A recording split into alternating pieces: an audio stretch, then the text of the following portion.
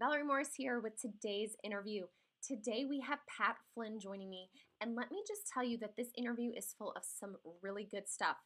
Pat is a podcaster, passive income expert, educator, speaker, author, and really one of the most humble guys in the digital marketing space I have seen so far.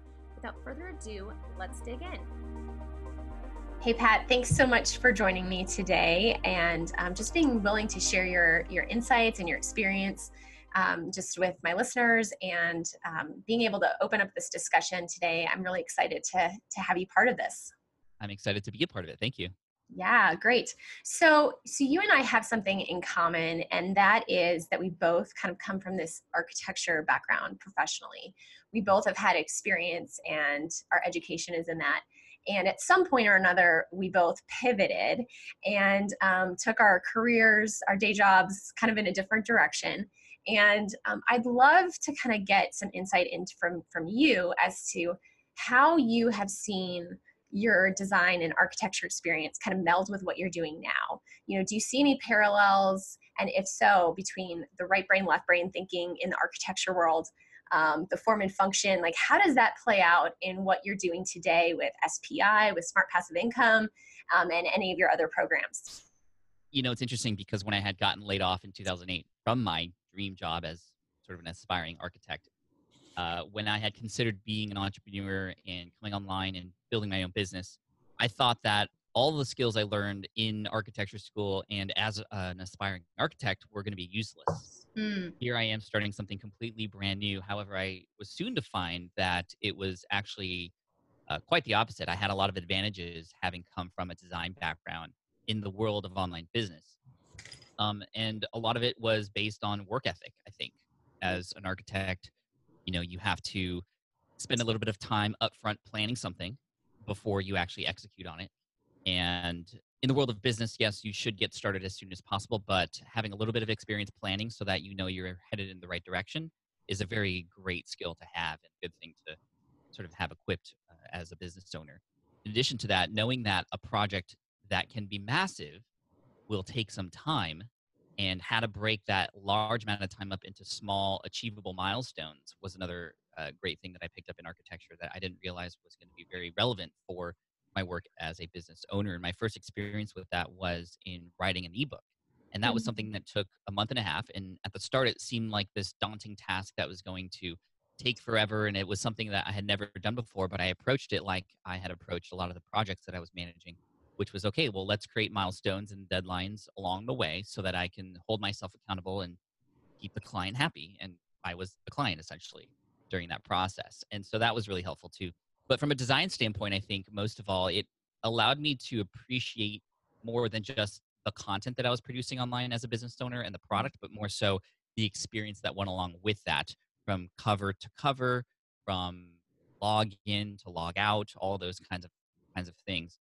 And then finally, my skill as somebody who was pretty proficient in Photoshop became pretty useful because I was able to design my own covers. I was able to get my hands into a lot of things that other business owners just don't know how to do or would Right. struggle to do. So even from creating logos to graphic design on my website, although it wasn't perfect, I was able to get enough of a good quality on the website to sort of have that experience that I would want people to have with my stuff versus with my buildings or design work. Yeah, it's amazing how many different skills you get in an architecture education that, Yeah. That and also knowing how to function with very little sleep. oh, yeah, low sleep. Yeah, that's a good one. Being able to just kind of push through and get done what needs to get done. For sure. Yeah. Yeah, that's the long studio hours in college definitely prepared me very well for kind of just pushing through. It also prepared me for the loneliness of entrepreneurship. Mm, I think that was, of anything, the thing that I missed the most about my architecture job was the fact yeah. that I had people who were there that I could collaborate with right on the other side of that cubicle.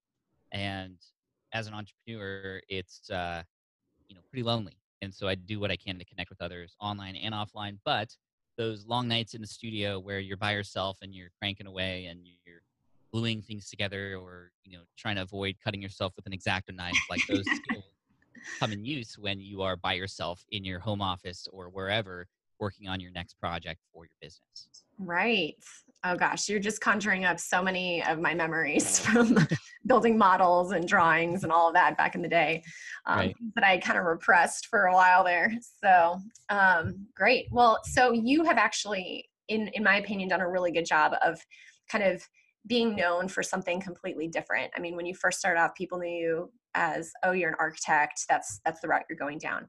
But now I know you more as a podcaster and as someone that's really into passive income streams, and you know a lot about that. Not only that, but I think you also had this thought leadership track of being known just in digital marketing and kind of digital tactics, because you have been testing them for so many years for yourself.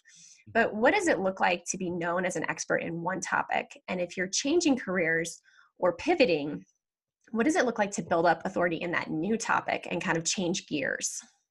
Well, it's kind of tough at first to change gears because, you thought you were going to be on this one path and that's what you were destined for. Then all of a sudden things happen. And sometimes it's stuff that you can control, but other times it's stuff that you cannot. For me, it was the fact that there was a recession happening in 2008 and they had kept me on as long as possible, but it just so happened that I was going to be let go.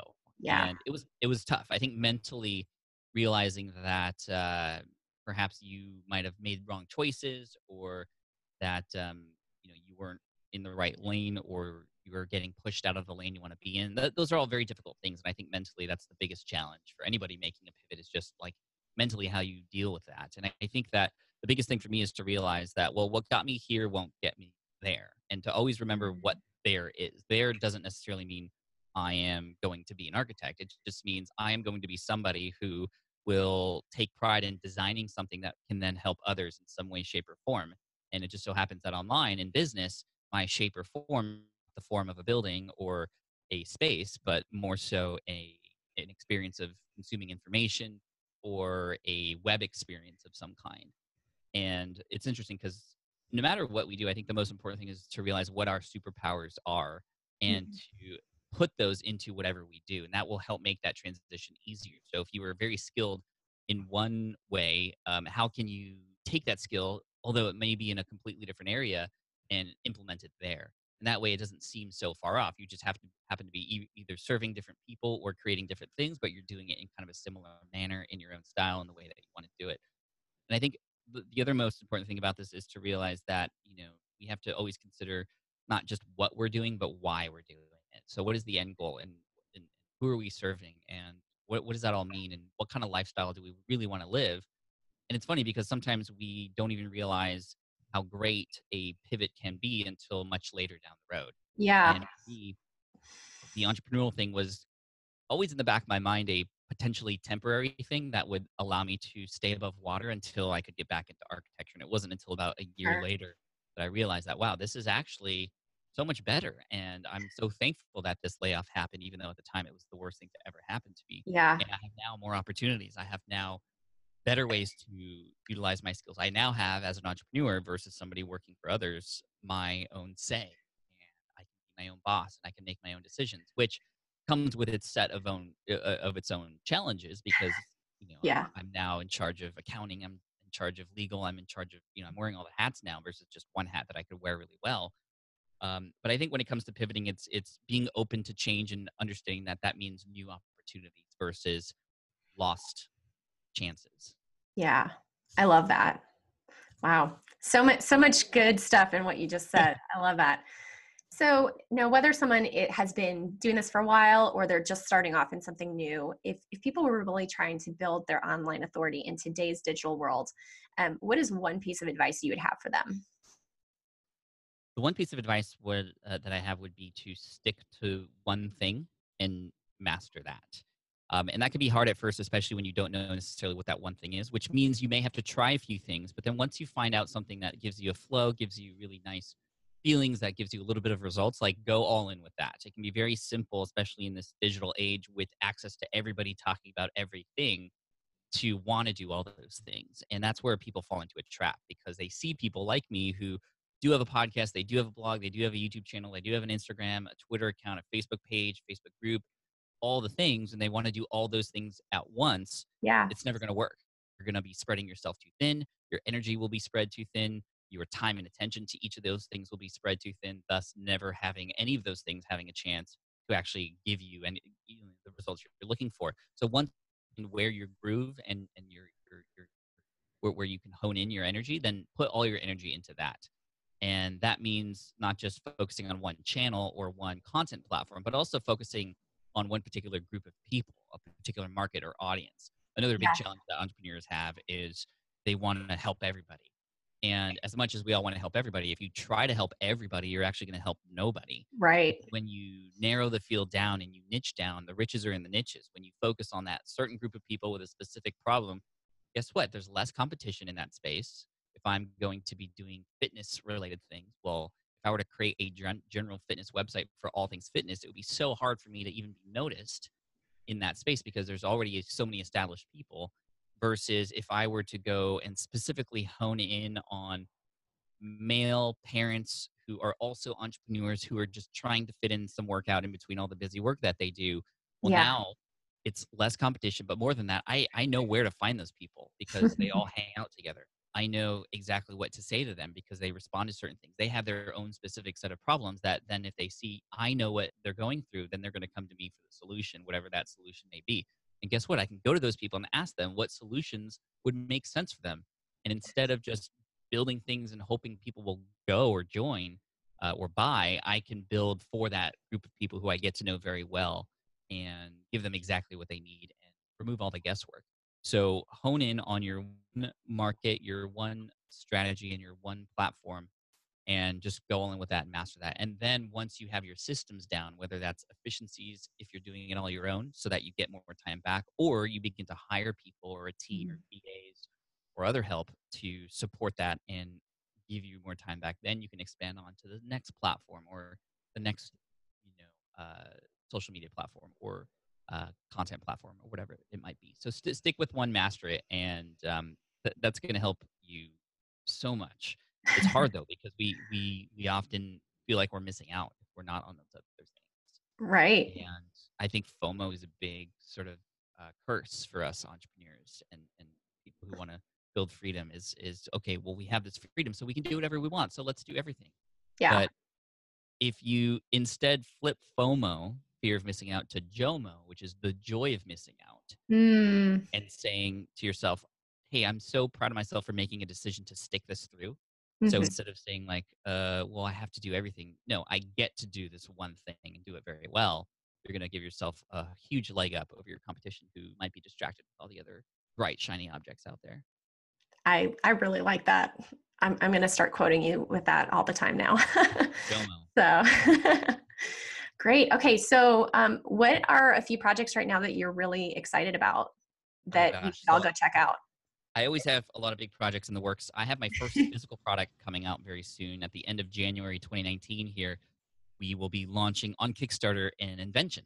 So my partner and I, Oh, who work together on the video side of things in my brand, we came up with a physical product idea. It's for a tripod specifically built for vloggers, and it has the set of three legs, then swinging to create a handle, and then they open up again. And it's called a Switch Pod, and that's launching nice. at the end of January. And that's my first foray into physical products, which, just to be honest, it's made me appreciate digital products way more because products there's so much involved from the Right. materials to the packing and shipping to the quantity ordered and how much there's just so much to do, but it's a fun experiment and I like to try new things and just That's learn, cool. so I'm learning a lot. My first live event is happening this year as well in That's July. right. It's called FlynnCon, and you might be like, FlynnCon, this is like a super self-centered event. And it's not about me, really. It's about the community. And I've Yeah. built a community of people on my YouTube channel and on my brand called Team Flynn. My audience is called Team Flynn. Yeah. And this is a event to bring Team Flynn together and to support the community. And it's going to be a lot of fun. And we'll see what happens there. That's at flynncon1.com. And Okay. then Great. finally, I have a new book that's going to be coming out very shortly, Okay.